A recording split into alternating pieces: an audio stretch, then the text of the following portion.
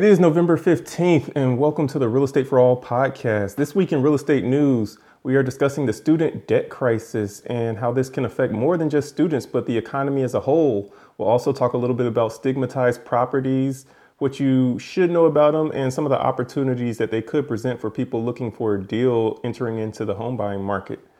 We'll also be discussing 3D printed homes. It's a new thing that is starting to pop up, particularly in Texas, but could it be a trend that will spread across the rest of the U.S.? Lastly, we'll be discussing Zillow exiting the iBuying market. So Zillow Offers is no longer a thing anymore as they wind down their home buying program. So if you remember previous podcasts, one or two podcasts ago, we discussed iBuying in detail and sort of the potential of it and the pluses and minuses. And now we've got Zillow exiting iBuying. So we'll dig a little bit more into the details of what's going on there. So that is what we have for you this week on the Real Estate for All podcast.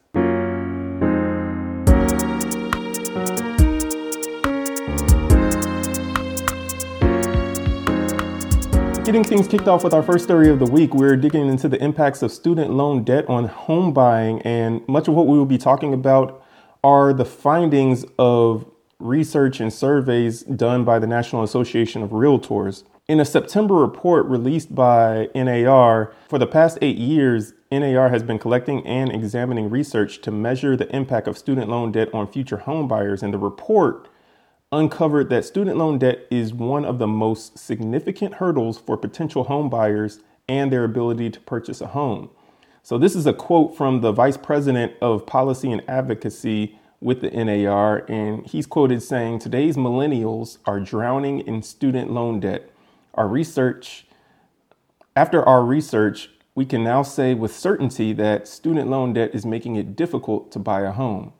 As a millennial, he could have just talked to me and saved the money on all that research, because I can definitely say that the ever increasing prices for post-secondary education, college, universities, and that's just for getting your associate or bachelor's degree, not even going on for a master's or doctorate level degree.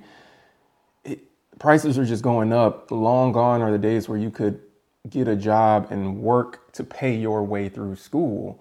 You would need a full-time job to do that, and then you can't be a full-time student. So it's just, student loans have been taking a toll on what home buyers entering into the market are able to do. Is definitely created a hurdle. So according to the research that they have, 51% of student loan holders say their debt delayed them from purchasing a home. I'll pause there for a minute to get your input on this whole student loan debt crisis that we are in right now.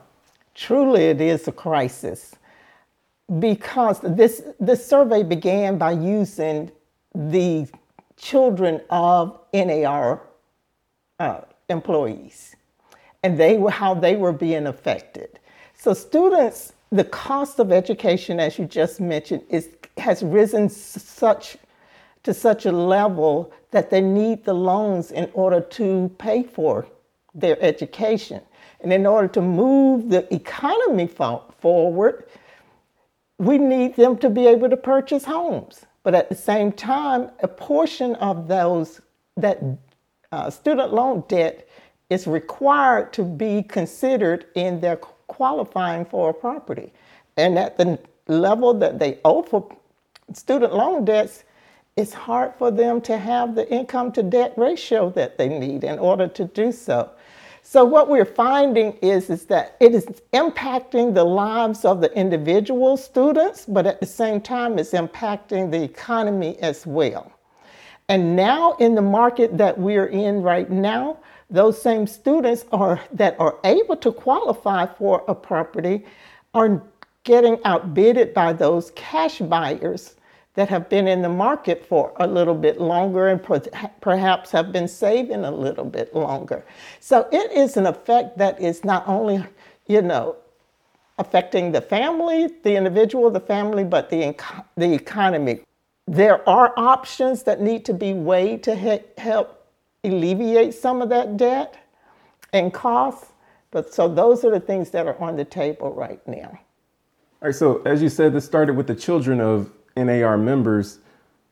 Jessica Lautz, I believe is how you pronounce her last name, the VP of Demographics and Behavioral Insights with the NAR, is quoted saying, "We first started researching this topic because of NAR members' children.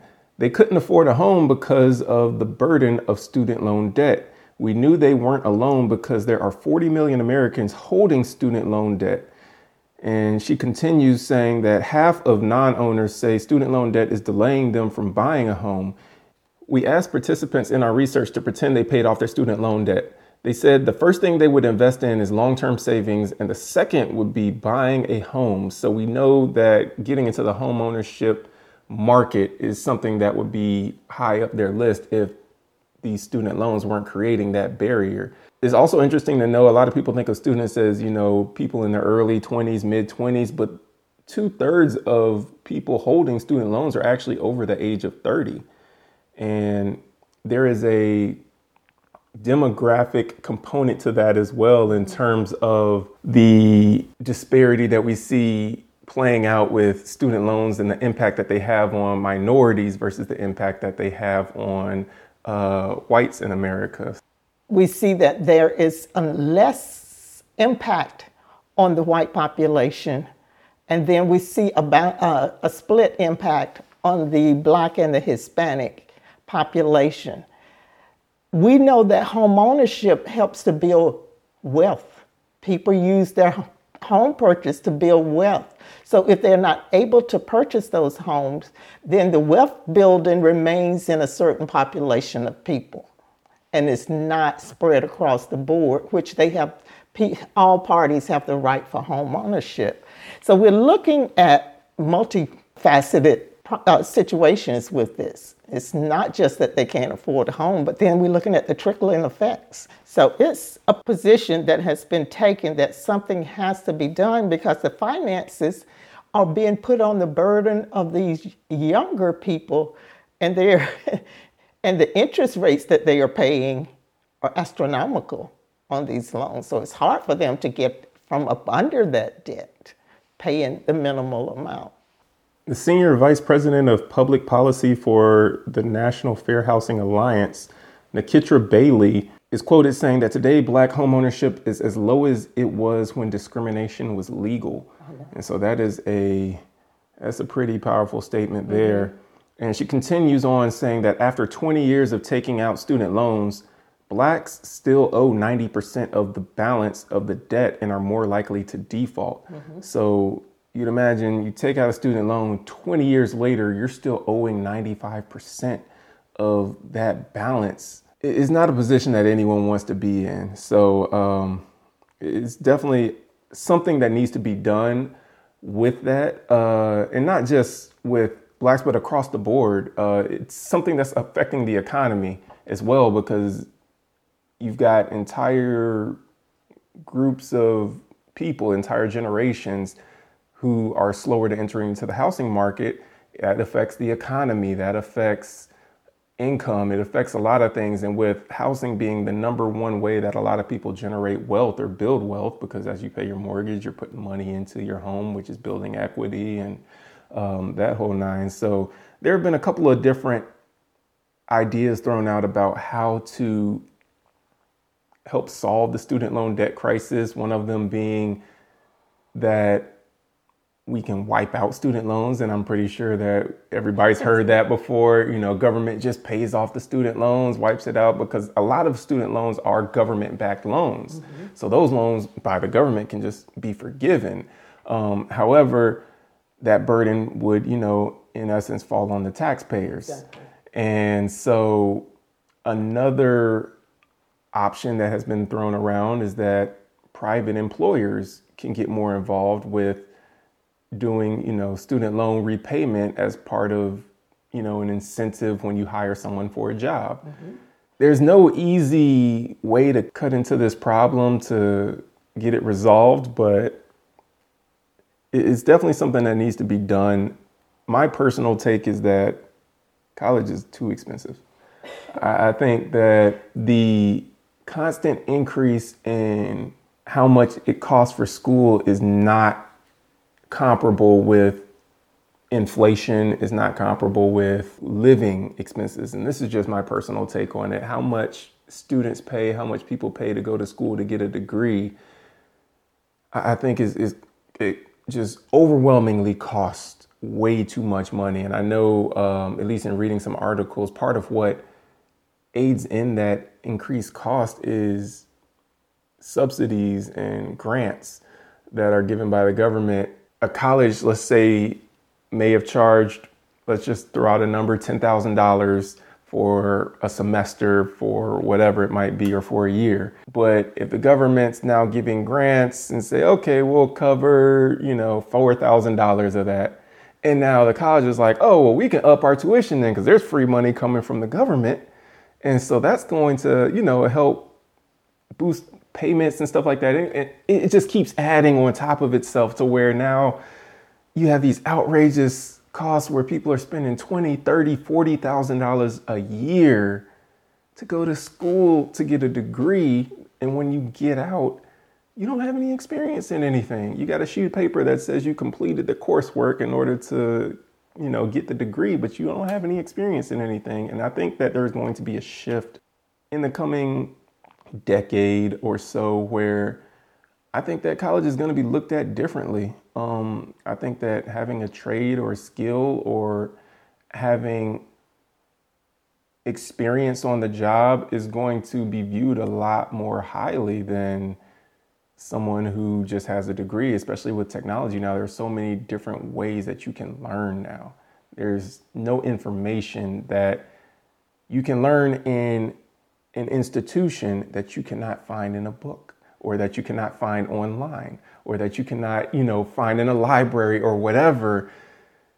The amount of information that we have at our fingertips, literally on cell phones and, with everything we have access to, I think that people who want to learn whatever it is that they want to become experts in, the information is out there. And I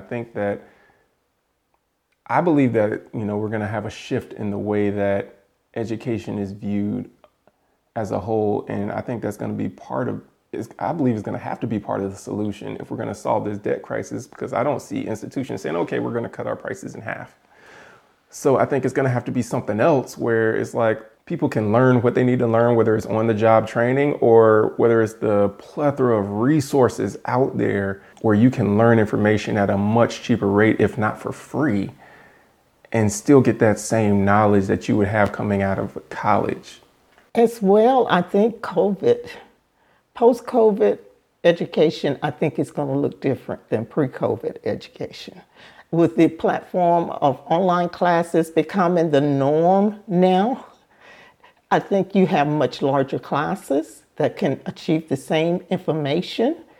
And I think we're going to be streamlining a lot when it comes to what is being offered. I know athletics is important and things of that nature, but we're going to have to weigh some options here, because to back up, we were saying that 95% of that debt is still owed by the student at the end of 20 years. For a Black student, my question is why? Let's say they've never defaulted. Why are they still owing 95%? Is it because they were paying the minimal amount or paying what was comparable to their salary, which is often the way it is calculated? Is it because the interest is so high that it exceeds anything that they are paying? So all of those factors have to be looked at. Truly, let's just do right by the student. Even making the minimum payment, after 20 years, you should have paid down more than just 5% of that loan, even making the minimum payment. So yeah, no, I definitely agree. Yeah. Moving on to our next topic with stigmatized properties. So the National Association of Realtors defines stigmatized property as a property that has been psychologically impacted by an event which occurred or was suspected to have occurred on the property, and such an event being one that has no physical impact of any kind. So we're talking about things such as violent crimes, murder, suicide, alleged hauntings, if you've ever heard of a house being haunted, or a notorious previous owner. So let's say that a drug lord is known to have lived in this place, or a serial killer may not have committed any of the killings in the house, but this was the house where he lived, or, whatever, someone who is notorious and previously owned the property. Stigmatized properties, they can be hard to sell. A lot of people, even though they don't cause any physical harm, the fact that a murder was, committed in the property, or suicide, or the house being haunted, though it might not cause physical harm, the hauntings, depending upon what you believe, so some people go down that road, but according to the NAR definition, it's not anything that causes physical impact of any kind. So despite the fact that it doesn't cause any physical impact, it's a psychological impact that affects many people. Like, oh, I'm living in a house where 3 people were killed, or a husband killed his wife, or, someone committed suicide or whatever. And that can play with your mind a little bit for a lot of people. But for some people who aren't so much bothered by those stigmas, it's a buying opportunity, because they're like, oh, well, these houses, oftentimes you will see them below market value because of the stigma that's attached to the property. And that creates an opportunity for someone who wants to get a home at below market value, and they're not so much concerned about the stigma. And I know in the business, I'm often asked the questions about stigmas that might be attached to a property. So I encourage you to, and especially sellers, to know what your state law says about disclosing the stigmas that are attached to a particular property. So just be aware in that. I know that in my business working, I have list of property, and I Google the property, and all of this recreational fighting came up associated to this to this property. So then I began to become a little nervous myself. So I understand where the buyer is coming from. So just be clear and be wise, and educate yourselves on what your state requires you to disclose when it comes to stigmatized properties. 3D printed homes. It is possibly the wave of the future. I don't know. It remains to be seen. But a tiny village on the outskirts in Mexico, a city that I'm going to butcher this name, but Acajica, I think is how it's pronounced, in Mexico. Builders are creating new homes using an oversized 3D printer. So to build the homes, the printer pours layers of Lavacrete, which is a proprietary concrete mix, one after another in long swirls, and one home can be completed in less than 24 hours. And so the homes can nonetheless tolerate extreme conditions and have already withstood a magnitude 7.4 earthquake. And again, this is talking about the homes in this city in Mexico that have been built using a 3D printer. So if you Google 3D printed homes in Mexico, you can find some pictures of what these homes look like. And so investors are watching to see if 3D housing can become a model for building houses elsewhere. Fast forward to today. One company seems to think that 3D printing can be the future. And so one company called Icon, a leader in large-scale 3D printing, recently announced a partnership with the home building company Lennar to build the largest community of 3D printed homes in the world. The project will be breaking ground in 2022 in the Austin, Texas area, and will include 100 single-story homes. Icon's new Austin development will rely on its Vulcan 3D printer, and it's a machine that produces, as stated before, a cement-based mix called Lavacrete. And the company says that Vulcan, which is the name of its printer, produces resilient, energy-efficient homes faster than conventional construction methods, with less waste and more design freedom, keeping construction projects on schedule and on budget. So these homes can be as large as 3,000 square feet and last as long and even longer than properties that are built using standard construction methods. So Lavacrete, according to Icon, combined with other cutting-edge materials, can stand up to extreme temperatures and help keep the homes intact in the event of a natural disaster. So it seems like the material they're using to build these 3D printed homes, it's a very sturdy, a very durable material. One thing that comes to mind is when they started using hardy plank on homes, vice wood siding. Mm-hmm. And there's so many more benefits that you get with hardy plank. One is the fire rating that you get with using hardy plank on your home, because the materials that go into hardy plank can stand up against that fire, unlike wood. One of the things that they're saying is it is definitely cheaper. And because it only requires one person to monitor the whole process, so but then there's the argument, as you can always imagine, that, well, then that will put people out of work if that is the case. But right now in this market, we're so short on workers in the industry, so you got to weigh it out. But then it's a quicker process. And with us having the home shortage that we have now, housing shortage, it's a quicker process to get these properties up and people in them. So Icon has already built 24 3D printed homes and structures in the United States and Mexico, and claims that this number is the most completed by any construction tech company. So last summer, for example, a homeless man became the first person to live in a 3D printed home, which Icon built using Vulcan. And the 400 square foot property is in Community First, which is a village in Austin, Texas. So Austin seems to be the area where, or at least Texas seems to be the area or state where a lot of this is starting to develop. And I guess eyeballs will be on it to see how it spreads from there. I, for one, am interested in it. I would have no qualms about living in a 3D printed home if I were in the housing market and that was an option that was out there.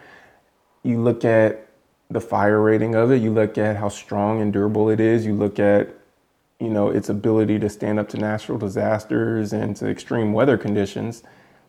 And if it passes all those tests, why not? If it's more energy efficient, if it's cheaper to build, if it allows you to get homes built quicker. We're currently in a housing crisis right now, and there's a housing shortage. This might be an option in terms of helping us to get some headway made in this housing crisis and eventually see the light at the end of the tunnel where we can exit this housing crisis by building cheaper homes more quickly on a 3D printer. Mm-hmm. I'm thinking that particularly with a lot of homes that are built, you have to go in, make a design, and then you have to go and get the parts to match the design and everything like that. But with a 3D printer, you send the design to the printer, and the printer, like it would with anything else that gets printed, just prints out what you need. Which is so amazing, because then we don't have waste. The waste is minimized. There's nothing left over, just as you said. It prints what you need. So that is better for the environment, because what happens to all of the waste now? It goes to the landfill. So if there is no waste, that is far better for the environment. So that's another benefit of the 3D homes. I didn't think of that part either with the waste, but no, it's definitely a good point though. Yeah, you have a 3D printer that prints what you need according to the design that you send it in. It also is something that could enable for more customization of a home, because you're just making changes in the design and then sending it to the 3D printer, which is going to print it out, rather than all these mass materials that are being bought. And it's like, no, we have to build all these cookie cutter homes the same because this is the materials we got for these things. It's like, no, you got a 3D printer that's using this Lavacrete, and it's the same material, but you can customize how you want the home to look, and we'll just send the design off to the printer. Printer prints just what you need, and then your construction people just put the pieces together in place where they need to go, and there's your home. Which means you have more architectural options accessible to you. We could get creative here now, whereas suppose we didn't have that. At the same time, possibly saving more money. And because in that customization, you can customize it so it's more efficient and possibly retaining more heat and saving money the way it's structured. So it really piques my interest. I would definitely welcome that opportunity. For our last story of the week, Zillow is exiting the iBuying market. So Zillow Offers was its home buying segment of Zillow's business, where, as many people know, if you've ever been to Zillow.com, you have a Zestimate, which shows an estimate or what Zillow estimates the value of your property to be. If you want to sell your property to Zillow, Zillow would buy your property and then, maybe go in, do a couple fixes and stuff like that, and then try to sell it at a profit. This model was not that profitable for Zillow. It actually had about $422 million in losses before taxes that resulted as a part of this. So, there were some numbers in their AI software that wasn't quite getting the price right, because there's a slim margin that you're operating on when you're doing iBuying. And we spoke about this a couple weeks ago, that you got to get the purchase price right. And the purchase price has to be less than what the current market value is, because you have to sell it at a profit. And that's after you calculate the expenses, the taxes that you're going to have to pay, the closing costs, all of the other fees. If it's in an HOA fees. After you calculate all those fees, you still have to make a profit on top of that. And it has to be worth it, because you've got people that are working in this division of your business. If you are an iBuyer, you got to pay their salaries too. So it's not just selling the house at a profit, but it's selling it at enough of a profit to cover your expenses and cover, which would also be considered part of your expenses, your manpower, the people that are working alongside your AI software to make sure that these homes get sold, and everything. So Zillow Offers has not been around for long.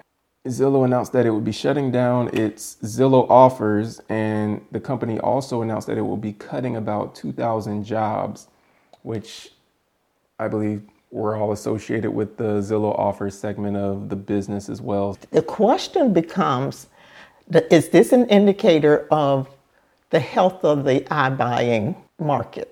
Now, we talked about it, as you say, a couple of weeks ago, because when Zillow made that announcement at the same time, they also put it out that they were looking for investors to purchase over 7,000 homes that they had acquired. They were trying to get rid of these homes instead of putting them on the market and let them filter back into the market, and so that they can be absorbed by buyers. Zillow were asking for investors to come and take these properties. So that, in my mindset, says they really are losing here.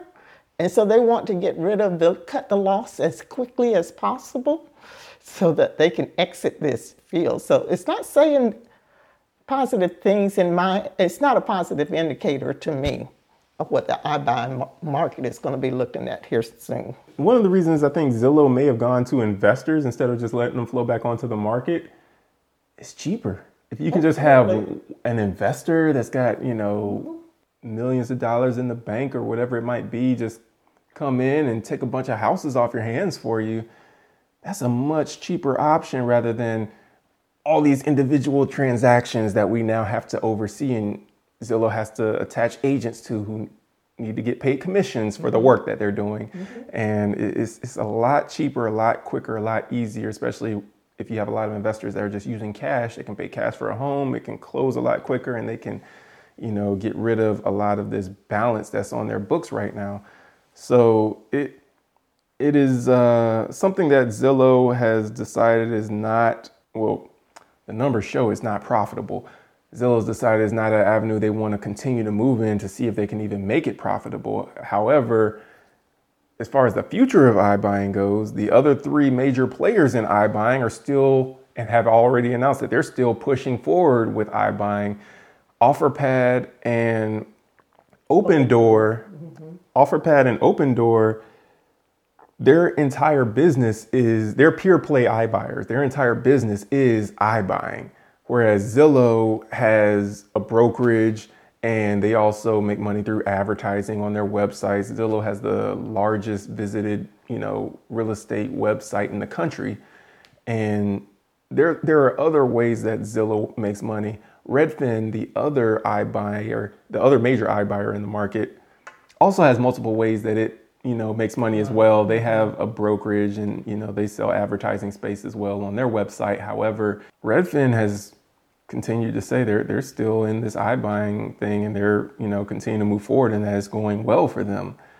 And when you're a pure play like OfferPad and Opendoor, that's their entire business. Mm-hmm. So they're focused on trying to find that silver lining where they can make this work and buy the homes at the right price, sell them at the right price, have it be a profitable business and everything.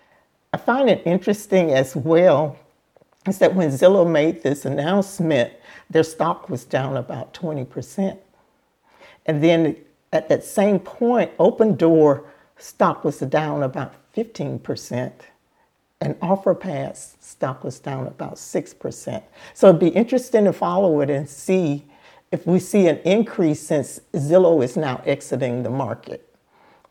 And see if we see an increase in their stock for Opendoor and Zillow and OfferPad as well, to see how that exit affects the others in the field of iBuying.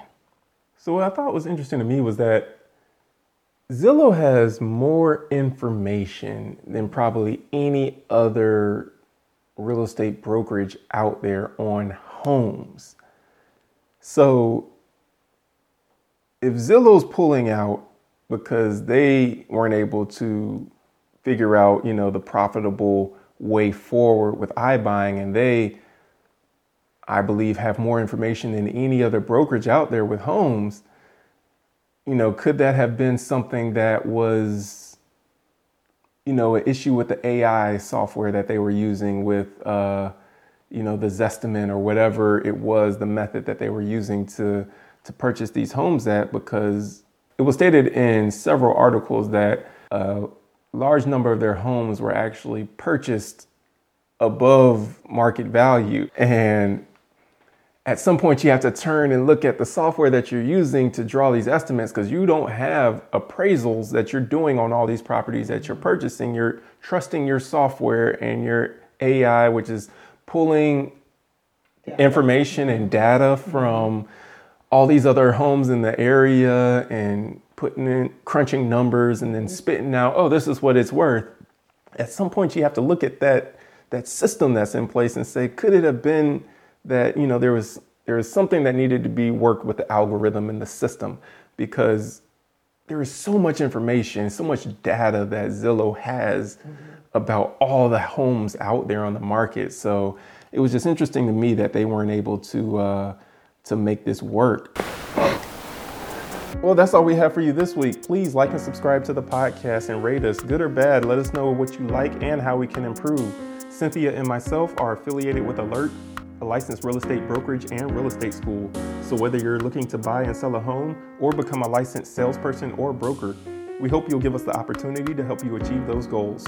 Just looking for free information, you can find us on Facebook and Instagram or Twitter, and visit the website at alertpropertiesre.com. Until next time, keep learning, keep growing.